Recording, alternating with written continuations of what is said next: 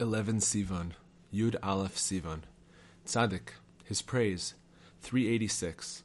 The Rebbe told us he was in the habit of making all kinds of pleas and entreaties to God as he sat alone at the table in his private room for the third meal of Shabbat.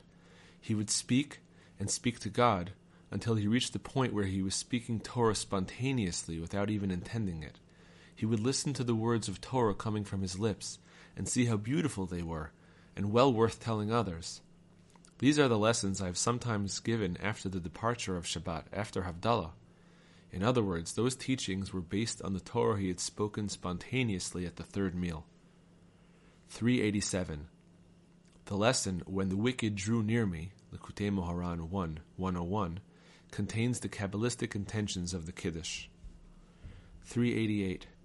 The Rebbe said that even those who hear the Tzaddik's teachings without understanding them will understand them in the next world. In essence, his teachings are directed at our souls, and when we reach the next world, our souls will be well versed in these exalted teachings. In this world, the main thing is to fulfill the Tzaddik's teachings to the letter according to their simple meaning. We should follow them in the way the Rebbe advised us to several times, namely, to go with a particular lesson for a period of time until all one's devotions from morning till night are in accordance with the lesson in question.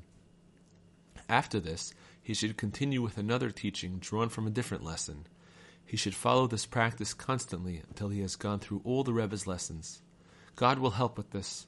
It is very important not to be in too much of a hurry or try to do everything all at once. Proceed calmly in an orderly way, advancing steadily a little at a time. This is the way to make genuine progress until, in the end, you will be able to fulfill all the Rebbe's teachings.